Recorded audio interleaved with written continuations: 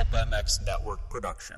Pulp MX fans, we're 550 plus shows and counting thanks to your support of our sponsors. Get the Pulp MX app for iOS and Android today. Save money with discount code PulpMX at BTOsports.com and click the Amazon banner on PulpMX.com for all other online purchases. It's the BTOsports.com Steve Mathis Show, presented by Fox Racing on RacerXOnline.com. The original Moto Podcast, featuring legends of the past, stars of today, season previews and race reviews, introspection, opinion, facts, and laughs. Here's your host, Steve Mathis. Welcome to the BTOsports.com RacerX podcast, Indianapolis Supercross. That's right, folks, Indianapolis time to wrap this thing up. BTOsports.com, the nation's leading retailer for anything you need for your bike or body. Use the code PulpMX to save yourself money. Of course, BTOsports.com, proud sponsors of the BTO Sports KTM team with Shorty and Brayton. Brayton should be back, I think, this weekend. And Fox Racing, this podcast presented by Fox Racing, global innovation in motocross racewear, continuing the relentless pursuit to innovate and elevate. Full line of 2015 products out now, including that sweet retro gear, V3 helmet, airspace performance goggle, 360 racewear, foxhead.com, or visit your local authorized Fox dealer. All right, folks, let's get going on this BTOsports.com RacerX podcast. I'm Steve Mathis, as usual. With me on the line, he is grinding away there at Western Power Sports, former German Supercross champion, former Montreal Supercross champion. The man has held every number in the 30s in his career. The Jason Thomas. Yeah, it's a mouthful, but I feel like most of it's true. No, I feel like all of it's true. All of it. Yeah. Also, Wygant is gone. We think he's on vacation. And we never know, though, because when he does go on these vacations, JT, it is just silence. Like, he sees texts, but just silence. I don't know. Completely off the grid. I don't know if his wife just, does not let him even answer hello or anything, but he is just gone. It's remarkable. It's remarkable. I think Why just puts on a front like he actually likes his job, but maybe he just absolutely hates it. He hates everybody to do with it. So when he goes on vacation, he just zones himself out completely. It's remarkable. That voice you hear, even though I did not introduce him yet. The Jimmy Albertson. Top Jimmy, what's up? Oh, not much. How come I didn't get a long one like JT? Jimmy Albertson, top Jimmy Albertson, Armor Energy, Yamaha, Fly Racing, 10-time Missouri State champion. Top privateer in the sport. One LCQ over Ryan Dungey.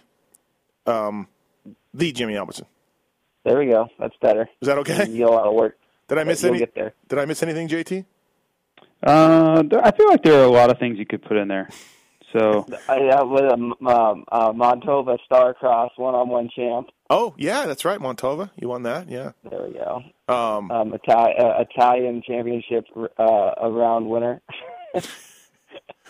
175-time Missouri State champ. Yep, 10 times. I said that 10 times. Let's not get crazy. Yeah.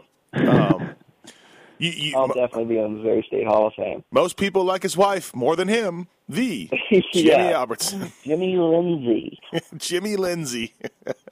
The man with the sweetest cowboy boots in the pits. That's Greg. People love it.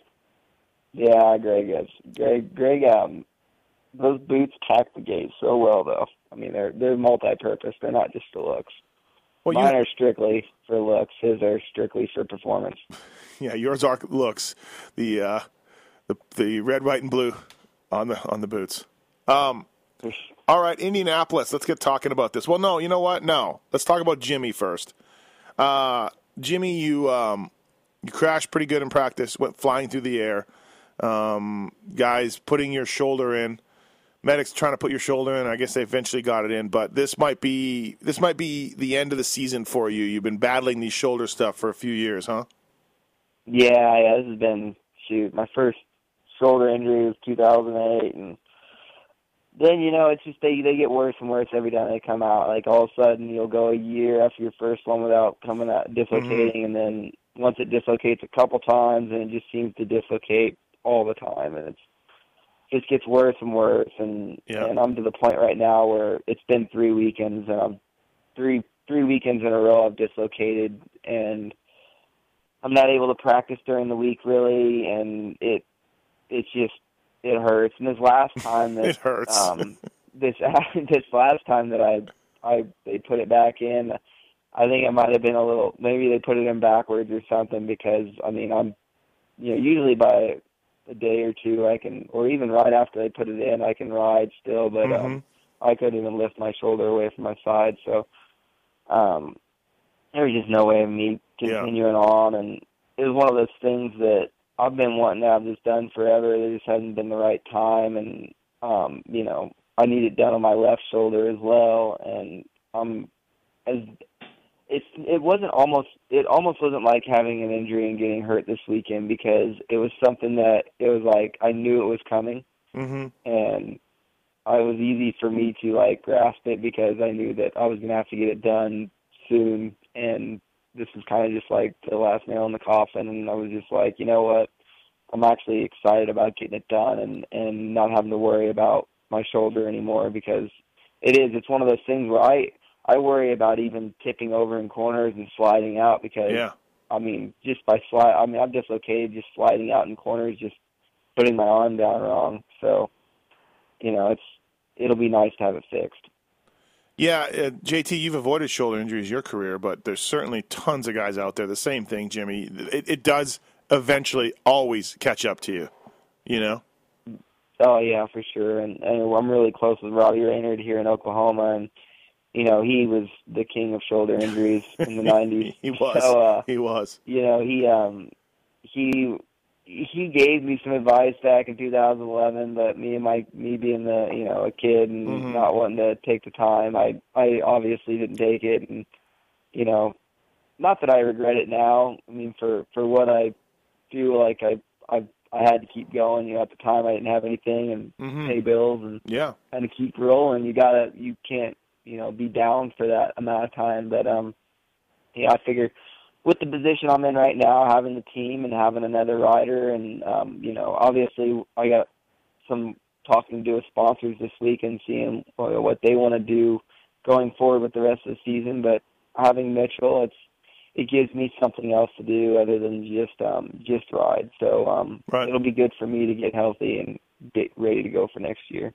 Well, JT, you can hash this out right here on the line. Fly Racing and Jimmy, you guys can hash this out right here on the podcast. Not my deal. Not my deal. I mean, I want Jimmy to do whatever's best for Jimmy, but that's not my call either. So, would you get them both operated on the same time? I don't know. Is that how that works? Yeah, I'm going to try to. I see the doctor in the morning. Okay. I didn't know how. Yeah, because so then how will Georgia will have to? I know. How am I going to wipe my butt? That's the $1 million question, right?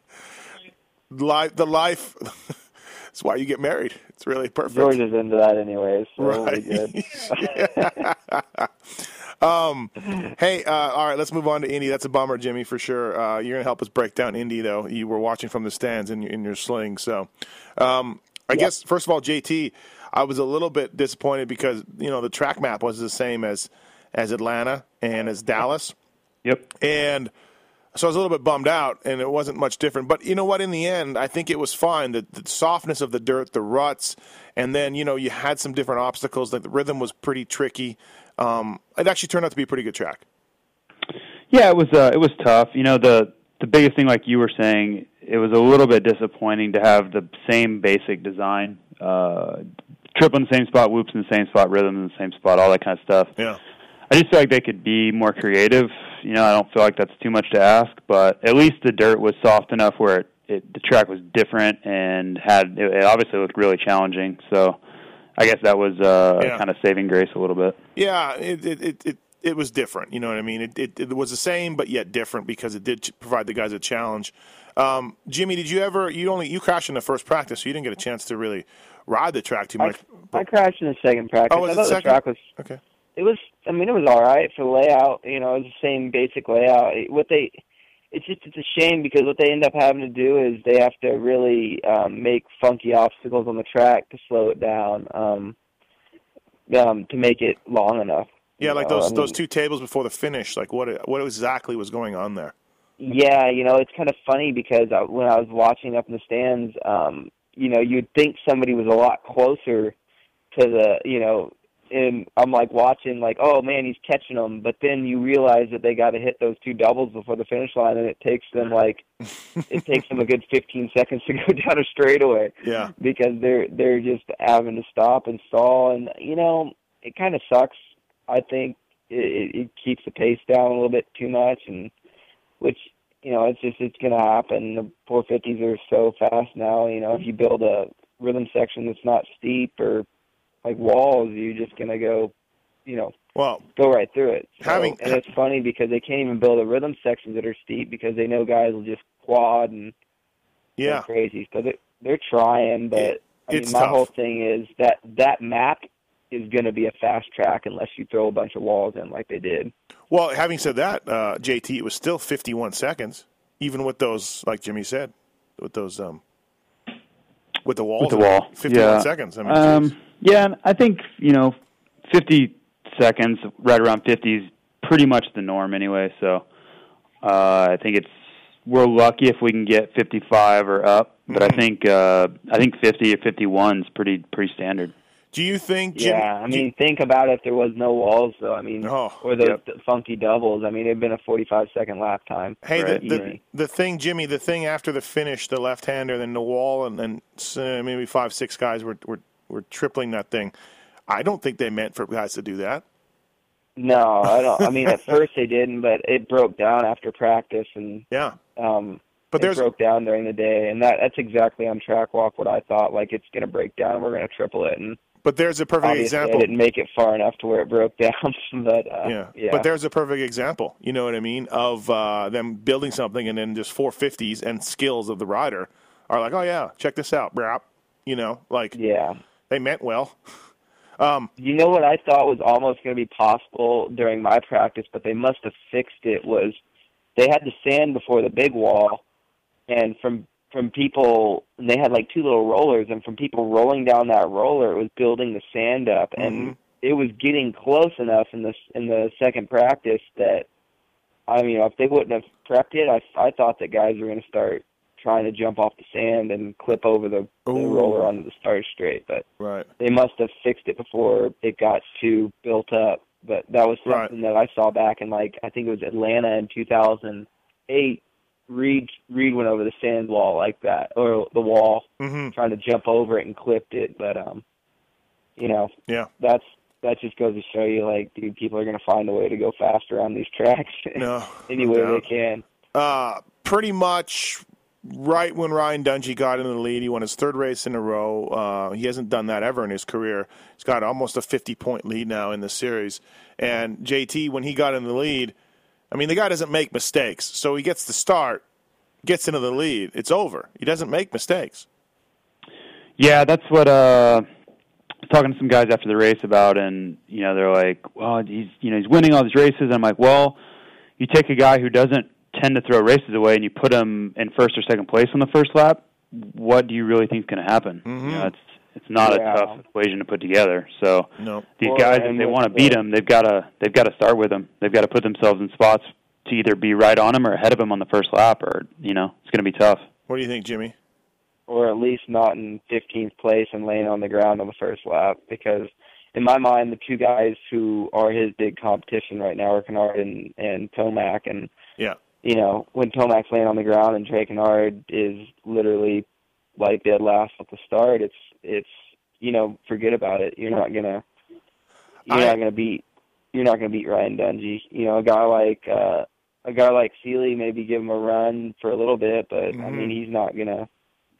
In a 20-lap race, it's gonna be tough for a rookie like that to take down Ryan Dungey. So Tomac's got to stay off the ground, and Trey's got to get some better starts, or else it's just going to be this every weekend, I thought Tomac was coming around and figuring it out, but his crash, JT, was just like, what are you doing?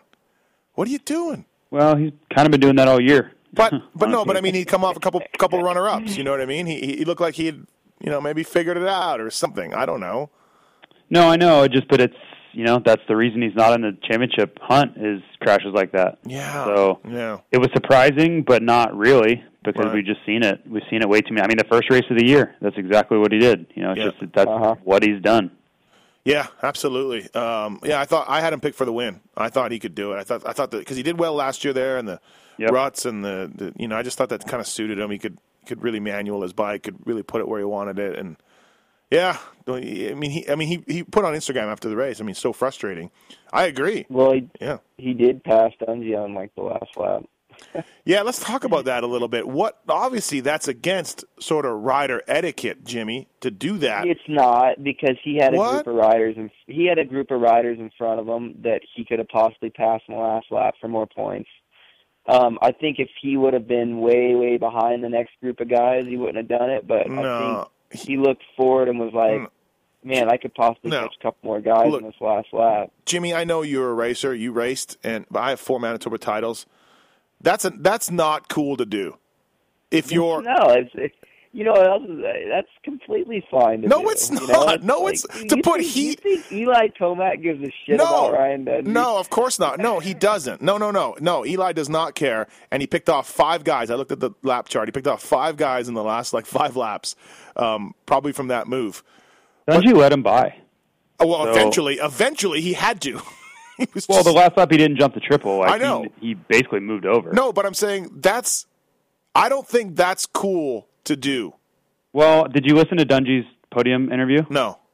He basically said, that Tomac did the right thing. He was super respectful. He had the inside a bunch of times, and he didn't make a move. Dungey seemed more than fine with it. Okay. All right. Yeah. Look. I think he handled that better than anybody could have handled that. No, I definitely saw Eli check up once where he was like, and that's what Dungey was saying. He's just like, man, he really could have. He could have got me a bunch of times, but he waited. He didn't do anything stupid. He knew that he was a lap down. So I just think it's a little bit of an etiquette where it's like he's putting heat on Dunge. Eventually, well, he's got to go. What are you supposed to do? He's racing too. I know. Okay, yeah, he's trying to get as many points as possible. I hope this happens one day to Chad Reed. We'll see how he. No, acts. I think if he would have went in there and forced the issue, not hit him, but even just force it. I think you're maybe crossing the line a bit. But he was about as nice as possible. I don't know how much nicer you could be. Okay. No,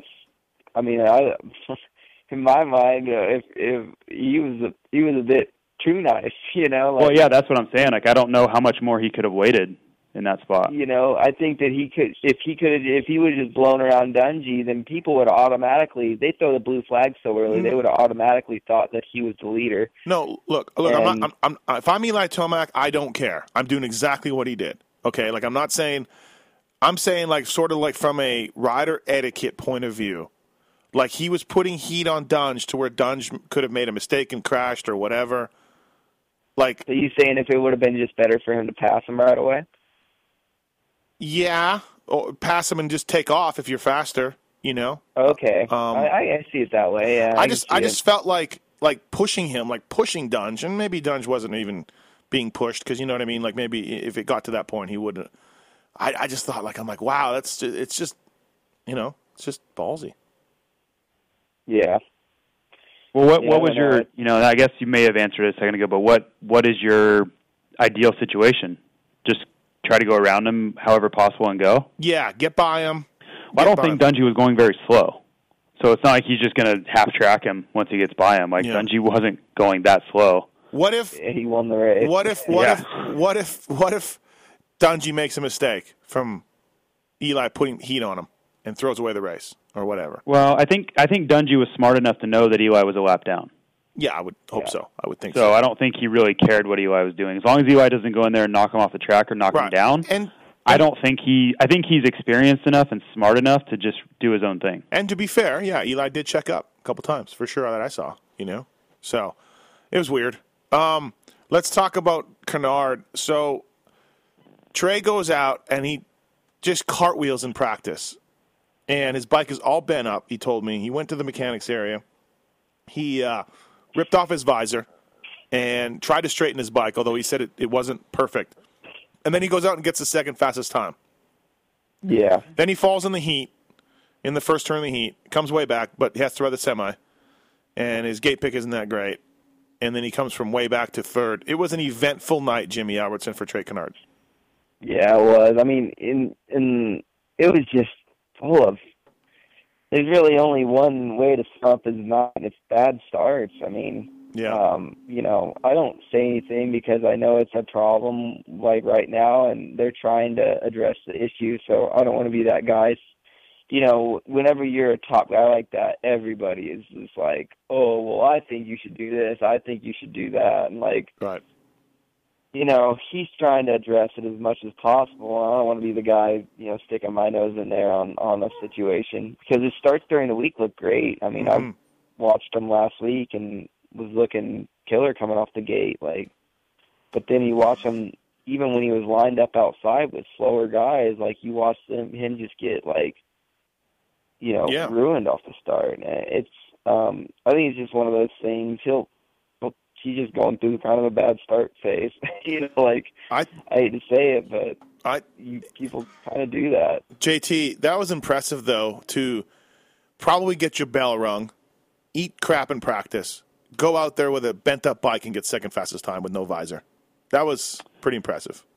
Yeah. Are you not familiar with Trey Canard or no what he does or who he is? No, I'm very familiar, but that was a good one. That was a good one, and to just go back out and get the second fastest time, almost the first. I just was like, wow, that's gnarly. Yeah, I mean Trey. If there's anything that Trey is, he's not scared. He will go for it in any situation if it's at all possible. So It was pretty impressive. But like you said, or like Jimmy said, JT, him and Eli are just saying, here, Ryan, here. Take it. Well, I don't think they're trying to do that, but that's what they're doing, though. I think Dungey's he's just doing everything right. The other guys are. I mean, unfortunately, like Villopoto, I think did the same thing to Dungey. Dungey would have bad weekends and bad starts, and Villopoto was just, okay, I'll pick up those points, and I'll pick up those points. Yeah. And basically Dungey's just doing the same thing. Because Trey, it's not like Trey's doing bad. I mean, he's getting third. Oh, he's fast. He's ripping through the pack. I mean, he's getting on the podium even though he, started way behind. He still got third. Yeah. So it's not like he's just giving a ton of points away, but the same thing that used to happen in Dungey, you can't get second, third. You need to win some races. Jimmy, I worked for Red Dog. I don't know if you've heard of that before. I don't know. I might have mentioned it a few times. Red Dog. Yeah. He was a bad starter, and we would go to the test track. And by the way, he's Trey Canard's coach. So yeah, I know. That's what but we would go to the test track, and I mean, I'm serious. We would go through 2 to 3 clutches in a day, 2-stroke, 4-stroke, practicing starts. I'm working the gate. I'm dropping a rock. I'm packing everything. He's doing, and they look great. And he's he's right. He's doing starts with Yogi. He's doing starts with Villeman, and he's right there. And then he comes to the races and he sucks balls. I've always believed, like it's in your head. The bike is fast enough. We know that. We know he's not scared. Getting bad starts repeatedly is in your head. You start thinking too much about wrist, foot, RPMs, head, shifting. You start thinking because you want to get such a good start. And Alessi probably just goes up there and is like, hey, I got this. Do you agree? Yeah. Do you agree with me? No, I mean, it's definitely a confidence. It's definitely just a confidence thing. And I think it is. With Trey, he's finally got all the pieces in place to win the championship. And it's almost like it's scary because the one tiny thing that should be the easiest thing, he's pulled plenty of hole shots in his day,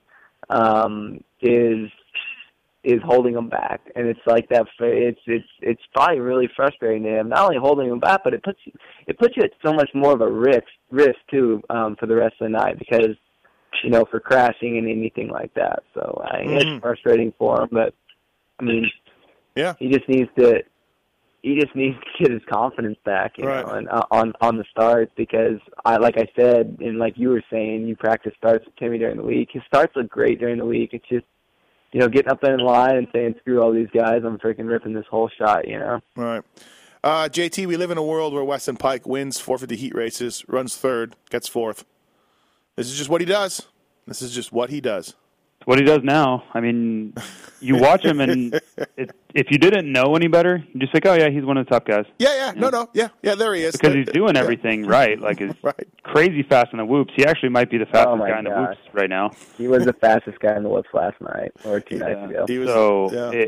There's nothing really that he's doing. They're just like, oh, wow, I can't believe he's doing. You're just like, he's just that guy now. I don't know how this happened or how he pulled this off. But what kind of world are we living in? That's reality. Crazy, huh, Jimmy? How far this dude has go. It's so crazy. Because, I mean, I'll tell you right now, there's a lot of team managers out there that definitely had phone calls from Lou Pike more than once asking for his son to be on the team, and now they're out doing that. So, I mean, he's riding awesome. There's no doubt about that. And there's, especially if you consider all the injuries he's had this year, and he's still out there doing that, it's pretty impressive. No doubt. Chad Reed, JT, crashing again early in the race. This is 3 straight races.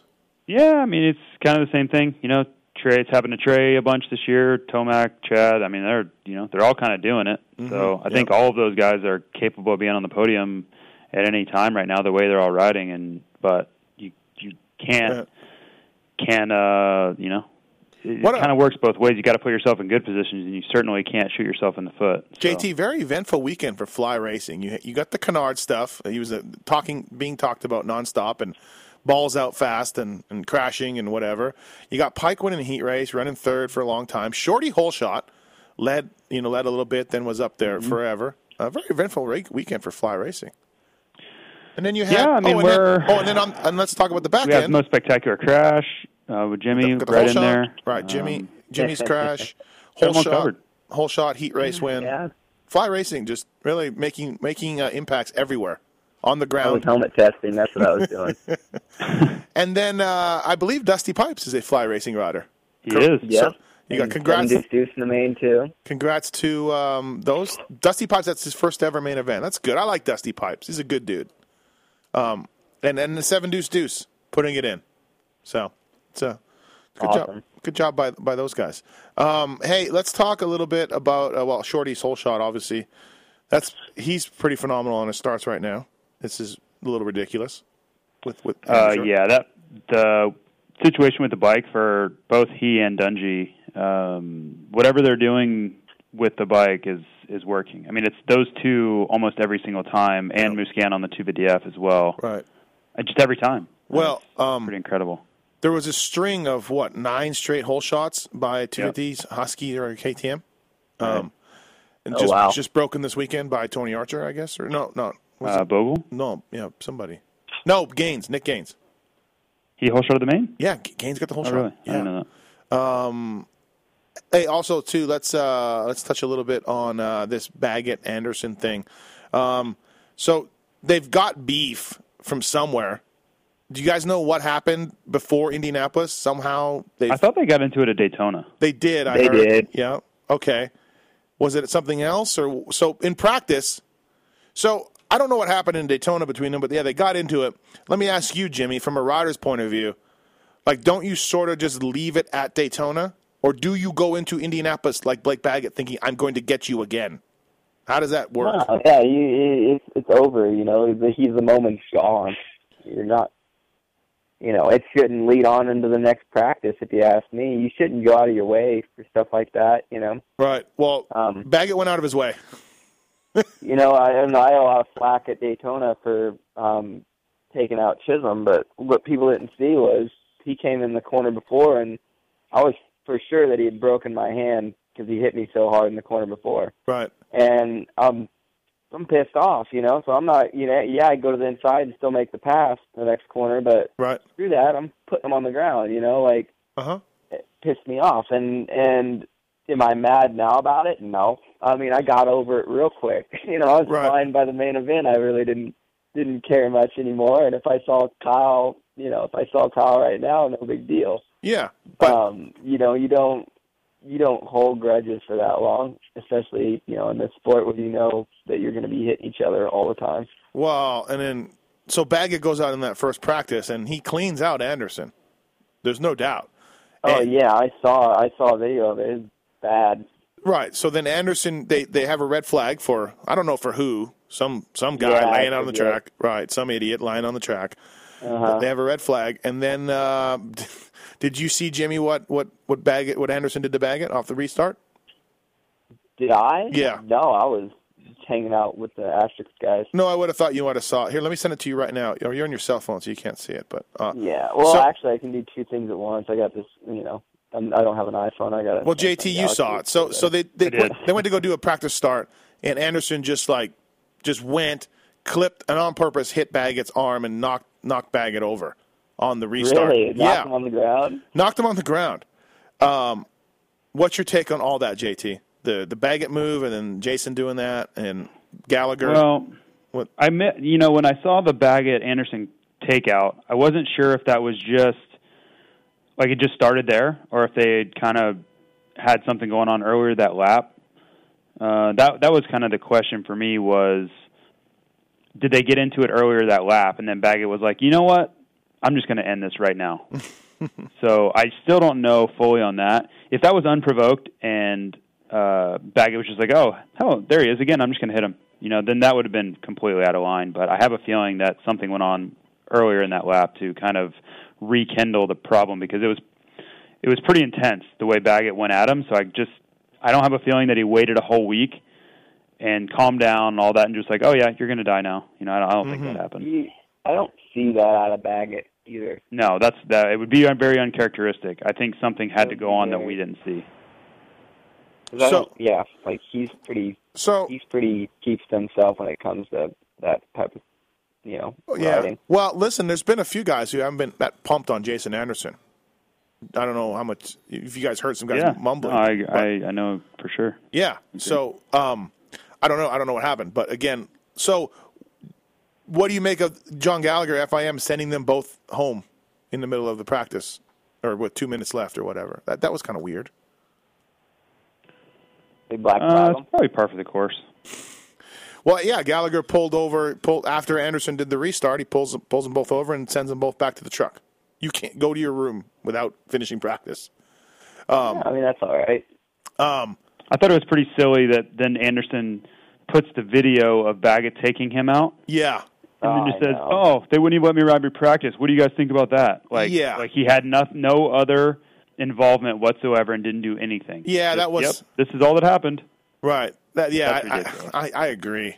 It's like, come on, Jason. I like Jason Anderson, but come on, man. Show the other video. Right. Show the other side. I don't like that. And then what about Anderson's pass on Weimer? He was, like I tweeted out, he was very angry. His pass on Weimer, that was dirty. That was full takeout, front wheel, done on the ground. Oh, yeah, that's right. I forgot about that. But, yeah, it was that wasn't a block pass. Way over the top. Oh, absolutely. Did you see it, Jimmy? I didn't see it. What race was that in? It was in the heat. This was this weekend. Yeah, in the heat. Oh, it was in the main this weekend? No, heat race. No, in the heat. Heat race. Oh, heat race. Yeah, I didn't see the heat race. He came underneath Weimer, went right for his front wheel, and took a Jake down. I mean, it was dirty. So, yeah. Well, you know how they had a couple lines coming out of that turn because basically you could before the rhythm for him to go 3 out of the turn or then 2, 3.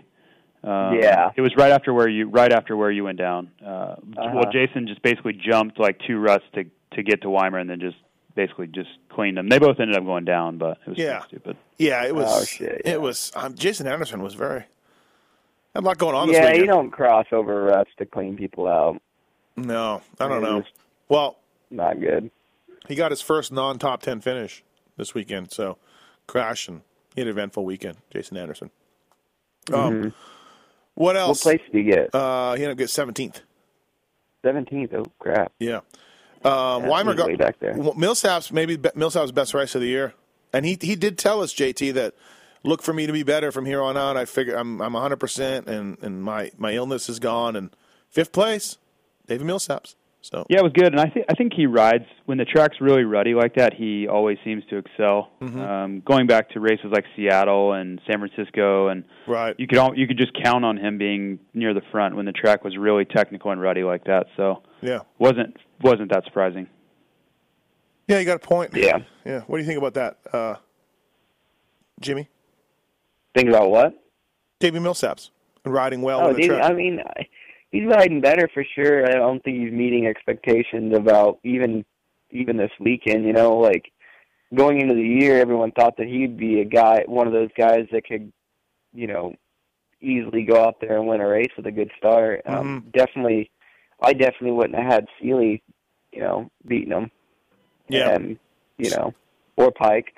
But you know, it's better. You can't ask for everything and, you know, go from being 10th place to first place. So it's all in steps, you know. That's good that he got fit this weekend, and hopefully he can improve from there by the end of the season. You know, maybe be knocking on the door of podiums. Josh Grant was good. I thought that the track didn't suit Josh, you know, JT, but he was good. Yeah, I think he's just been building. He's been pretty good every weekend. Yeah. You know, I don't think Daytona was ideal, but he's certainly been getting better and better. So I just think he's trying to put in consistent results and try to improve slowly instead of just going out there and going crazy and trying to do something stupid. So certainly been better than it was. By the way, too, Blake Baggett, fastest lap in the main event. Pretty surprising. Oh, wow, I didn't know that. Yeah, fastest lap, right? I don't know when it was. He looked good right when right after Trey got around him. Mm-hmm. I was watching Trey. Man, Trey put a gap on him, and then I could have swore, like, man, Baggett's coming. Right. And I thought that Trey was riding bad, and I looked, and Trey was catching the leaders. So I knew that Baggett was riding well because I remember seeing that point right before he went down in the corner before the Razorback. He was ripping. Razorback? What's a Razorback? I don't know. Gazerback. It's like the thing, you know which section I'm talking about, where they jumped onto the table and then cased off and then tripled. Yeah, that's just a dragon. You've never heard it called a Razorback?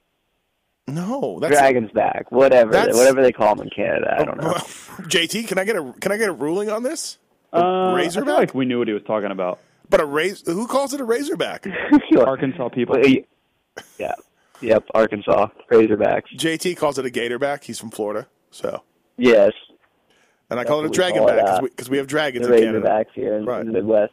And we got dragons in Canada, so we say Dragonback. Yes.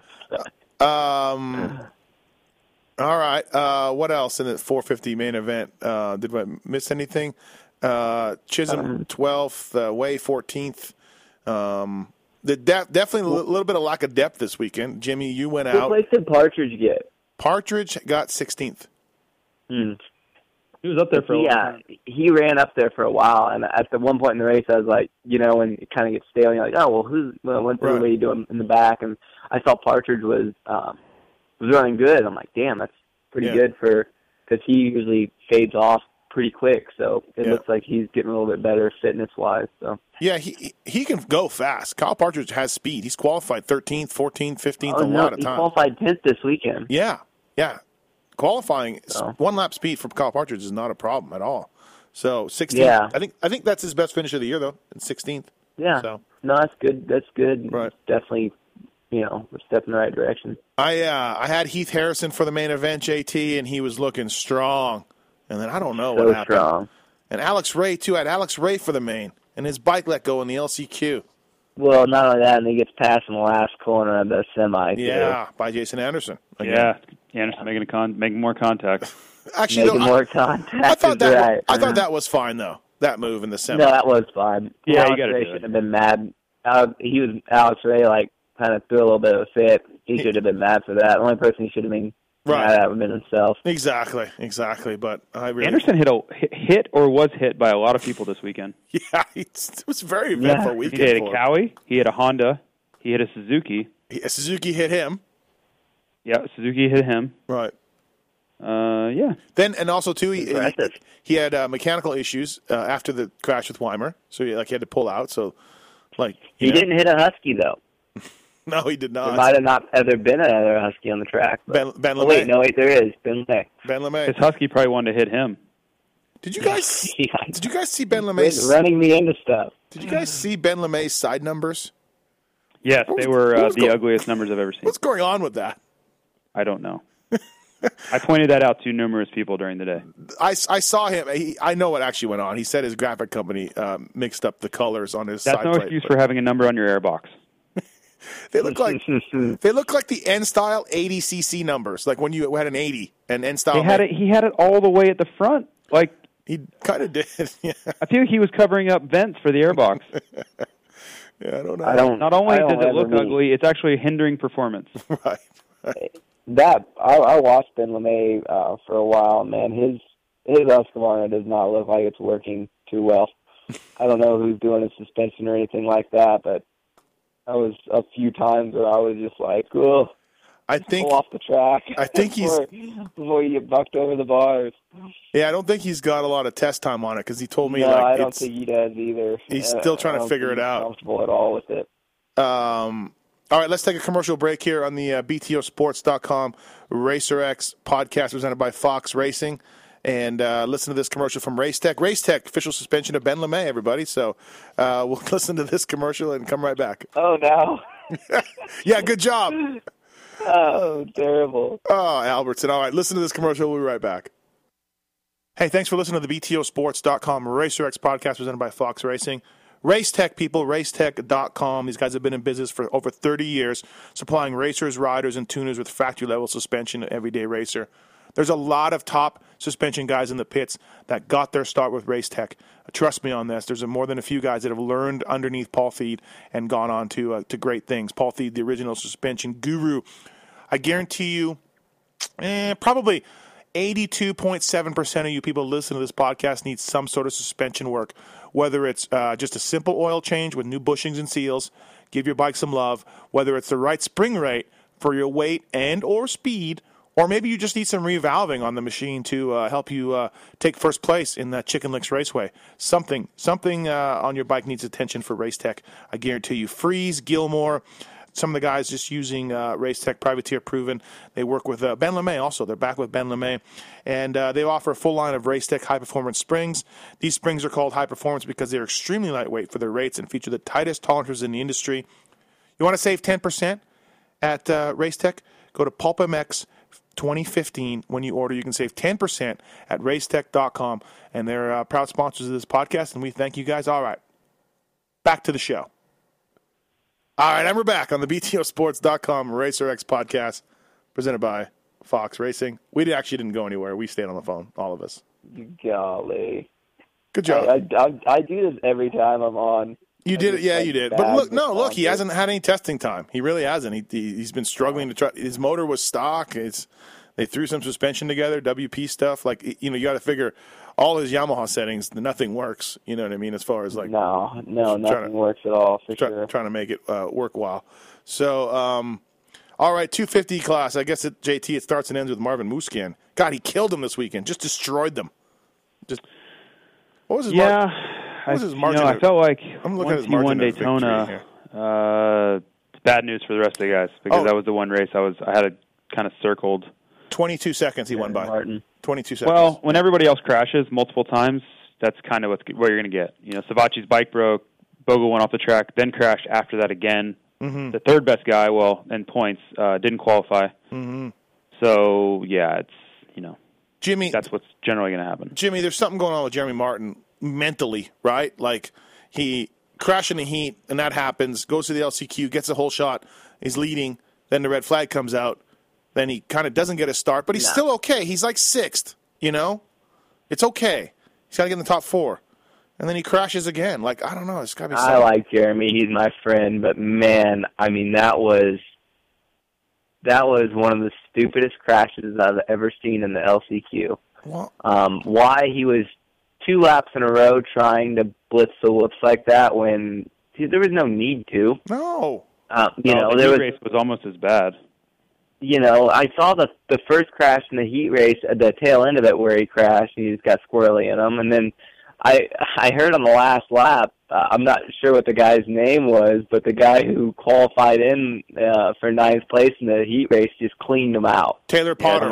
Taylor Potter. And just freaking, and that's just how it is. A final position, hey, you're gonna get taken down on the last lap. But as far as the LCQ goes, that crash, like the lap before, literally, I'm like, oh man, that was so lucky he didn't go down. Mm-hmm. And then he does the exact same thing the next lap. It's like, dude, just get into the frickin' race, especially for for him, he knows better because last year he didn't qualify for the first 2 races. No. It's like he's been down that road before. He should have known, okay, I just need to chill out and I just need to get fourth. Yep. I actually wrote about this today for a column tomorrow. Just the whole thing, like I just couldn't believe what I was watching, that after winning a championship last summer and learning, he's been through this, like he should know how to handle these situations, and everything you could do wrong to panic and make the wrong decision, he kind of did, and it's frustrating to watch. I know that. It was one of those things where I know that you probably thought the same thing. Whenever he just dumped the clutch and just like you could tell he's just bearing it into the whoops. He was like, "All right, we're going for it." Yeah. The speed he had the first 3 whoops, I'm just like, this is not going to go good. No. Sure enough, you see the back end start dancing, and then it's over. He's in the hay bales and crashed. One of the guys that I saw figure it out fast was Seeley. Start jumping through the whoops. I saw Seeley doing it, and guys were having trouble, and they were getting bucked, and the whoops were breaking down. And Cole early on was like, you know what? I'm just jumping. And JT, you know all about jumping through the whoops. Well, yeah, and I think I heard people during track walk even saying like, yeah, we'll be jumping these, come main event time, like really good guys. So yeah. I think they knew in the back of their mind. It's just one of those things like when is the line? Right, when does it become slower?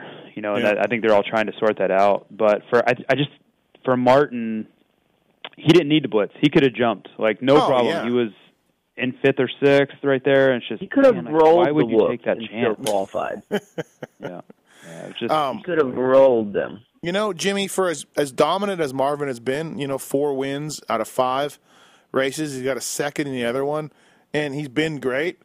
Your buddy Bogle, he's got podiums in every race, and you know what? He is just 16 points back of Marvin. Like if disaster strikes Muscan, just like last year, Bogle's keeping himself in this game. No, for sure. He's still definitely in the championship hunt big time, and to be on the podium every single race that's awesome. Yeah. I think he's having a much better season than he had last year. Obviously a little bit more prepared than he was last year, even though he came into this year with injury as well. But I think his injury last year was a little bit worse coming into the season. Yeah. Being a back injury. But, it's one of those things. I think if Justin could have came in completely healthy and with as much, because Marvin's really had the perfect off season. He's had a lot of time to prepare. If Justin could have that time, I think definitely Supercross-wise, he could have been up more his pace and ready to battle him every weekend for wins. But, honestly, I think if he keeps on improving like he has been, his times in practice have been getting closer to where he's qualifying, closer to him, and his pace is getting closer to him. So, right. It might be too little too late, but like you said, all it takes is one mistake. Like last year, he got it gifted to him last year, but that's just how it is, that's the sport. Yeah, it's a gift, but at the end of the day, that's part of it. You can't say, oh, yeah, well, he won the championship and it's a fluke or whatever. Well, it's never a fluke anybody winning the championship. You got to be freaking good to be in that position. Does that count for my Manitoba titles? Yeah, for sure. Okay, all right, just checking. Hey, JT, Hampshire had a rough opening round at Dallas, won a heat race in Daytona, got on a box this weekend. Jordan Smith had a rough opening round in Atlanta, didn't qualify. That kid came through the pack this weekend to get 4th. Both of those Geico kids are right now on the upswing. Well, yeah, and RJ's had 2 good weekends in a row. Jordan's getting better.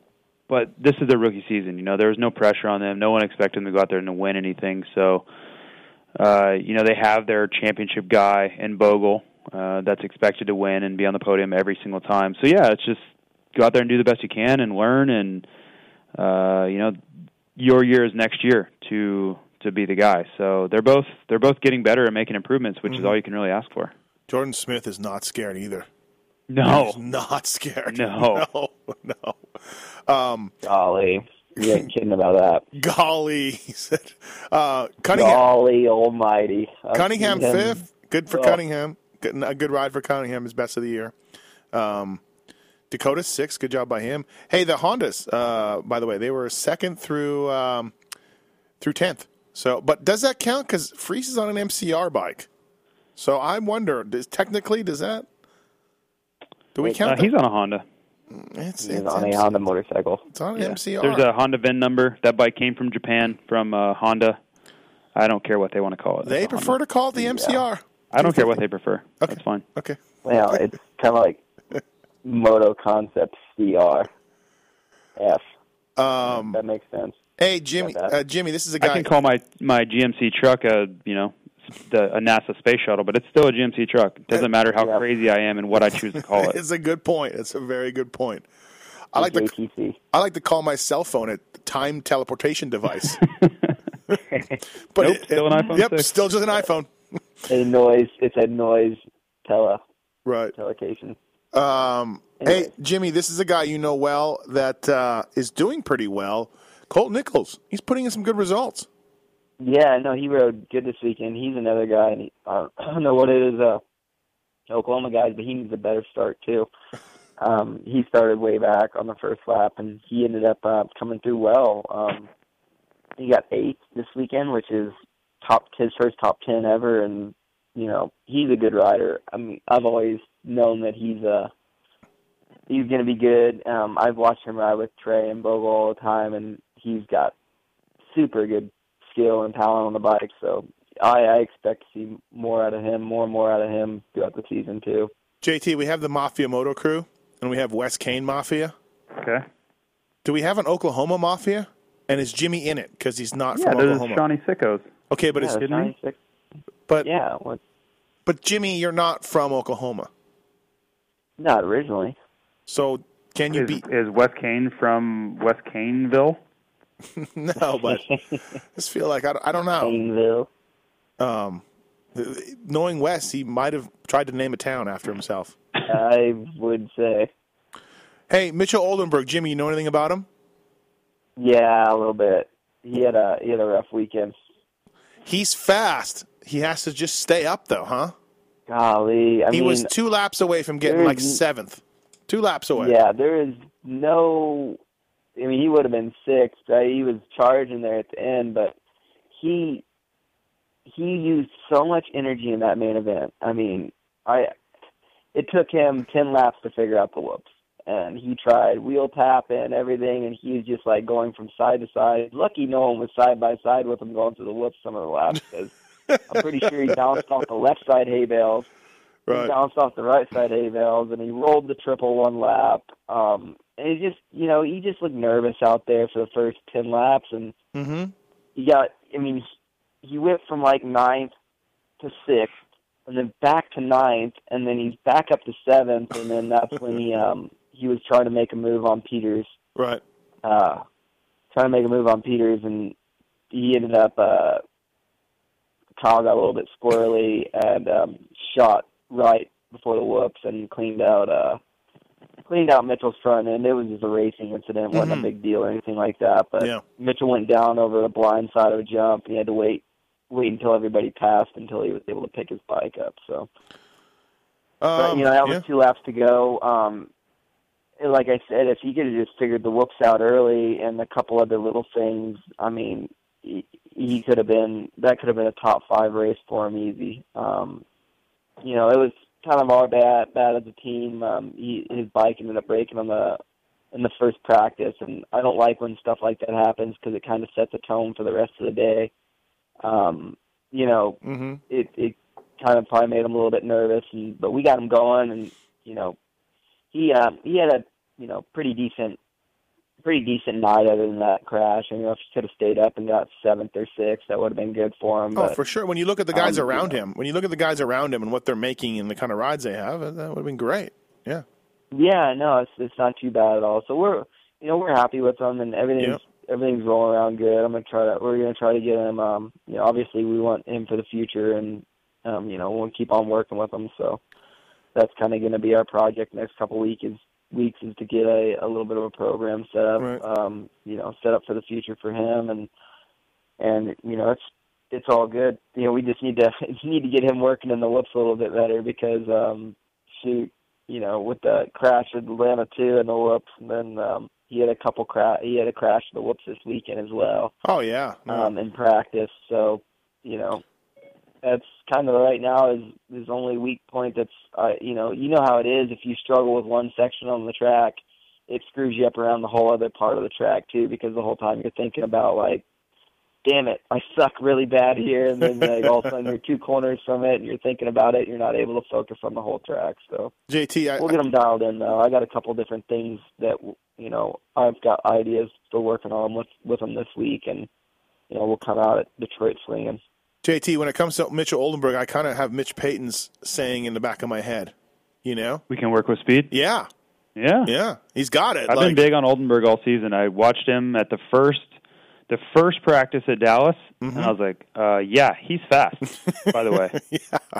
So, I'm a believer. I'm bummed out he got that concussion at Atlanta, too, because he was that fast. First practice, and even in the first part of the second practice, I was like, this is the guy I watch ride every day. Like, this is the dude that I see that everybody else needs to see. And, not only did he have one lap time that would have put him in first, but his second fastest lap time of that first practice would have also been better than everybody else's. So, I mean, he was just motoing off at a pace, and he's one of those kids that if he's comfortable doing it for one lap, he can do it every lap. Like, I've watched him out on a practice track, and that's, why I kind of, wasn't bummed out or anything, but like, I'm kind of sitting back going, man, okay, he's got a lot more in the tank, even when people are pumped on him, Right. I'm still like, I know, the sky's the limit for him, so hopefully, whether or not it happens, this weekend, next weekend, or next year, I think it's going to happen. He's from Texas, but he's originally from Minnesota. Does he claim Minnesota at all, or is he full Texas? No, he claims both. I mean, he's really just kind of whatever. He's not a diehard Texan like anybody, Okay, all right. Like, JT, we're filling out our fantasy, Moto Dynasty fantasy things, Chase and I, and A-Rod and Nick Gaines names came up. And I'm like, on this track, there is no chance those two guys stay up. I'm sorry, I don't mean to be a dick, but they will make mistakes. And sure enough, they did. Yeah, I mean, it sucks to say that about somebody, No, but you're probably right. No, it's just they're fast, but they're a little sketchy. And on tracks like that, it bites you. So. Well, I showed you the video of Nick Gaines crashing in practice, right? Yes. Yeah, so not surprising. Hey, Joey Savacci, man, pro circuit, not good. Third place. Did the bike break? Yeah, bike broke. Okay. Yeah, bike broke. So not good. Jace Owen 10th. Good for Jace Owen. Yeah, it was really good. Yeah, no doubt. For sure, his best main event I would think ever. And Kyle Peters 7th, backing up his Daytona finish, which was good. So good job by Kyle Peters. Yeah, I watched him and Cunningham. They were kind of going back and forth, and Peters actually went up and passed him, and then Cunningham kind of regrouped and went back past all those guys. So, it was one of those races where you just stay up, like not just try to put consistent laps together. Yeah, and I don't think that's their strong suit either of those two. No, not at all. So, good job by them. Martin Dowell's had a rough race too. Ooh, crashed like 3 times. How happy did that make you? It doesn't make me happy. I don't care. Doesn't matter. Doesn't make me happy. Okay. All right. Anything else? What else? Is that it? On the BTOsports.com RacerX podcast, Indianapolis review. Anything else? Jimmy, you'll be team manager now for the rest of the year, probably. Yep. Cheering on. I'll be Mitchell swinging times up in the tower with the other team managers. Yeah, so. yeah. He will not, because he will be missing the next 2 rounds. Yes, I will actually, and then after that, I'll be Steve won't. I'm sorry. Oh, Steve will. Oh, yeah. I was gonna say I'm gonna miss this next one because I'll obviously be fresh out of surgery. So I'm not going to the next. Likely. Yeah, I'm not going to the next 2 races. I'm not. Yeah, and then you got a weekend off after that. So basically, you're quitting. Yeah, that's it. Semi-retired. I'm quitting. Semi-retired. You're retiring kind of like a lot of motocrossers do. Honestly, missing 2 weeks. They decide they're not going to ride for a little bit. Missing 2 weeks in a row will probably be, the first time I missed 2 races in a row, I don't even know when. Maybe, you know what, one year Red Dog was hurt and I stayed home for a little while. But, so that would have been, 10 years ago or something. So technically, me and you are both retiring. Yeah, I'm retiring right now, yeah. Me and you both, we're done. But no, I don't know. Maybe it'll be a comeback. JT's just bringing it up because he's jealous. He's jealous. I'm shocked. I feel like I need to let the fans know. I mean, this is... Well, I'm not going to pretend I'm at the races. They'll know. I'm not going to say, hey, here I am. Well, it happens. Good point. It does happen. Yeah. It has happened. It happened. But, no, I'm not. I'm going to enjoy my weekend off. I didn't want to go to St. Louis because of the break. I thought it'd be nice to have 2 weeks off. And then I thought, you know what? Detroit's not that good either. It's really not. The pits suck. It's terrible. It's hard to get there. And the downtown core is lacking amenities, to say the least. So, I'm okay with being home. So, all right, everybody, that's it. Jimmy, thanks for your help, man. Good stuff. Always like having you on, for sure. We appreciate it. BTOsports.com RacerX podcast presented by Fox Racing. Thank you too, JT, and thanks, guys. We'll talk to you later. All right, see you. See you. All right, bye.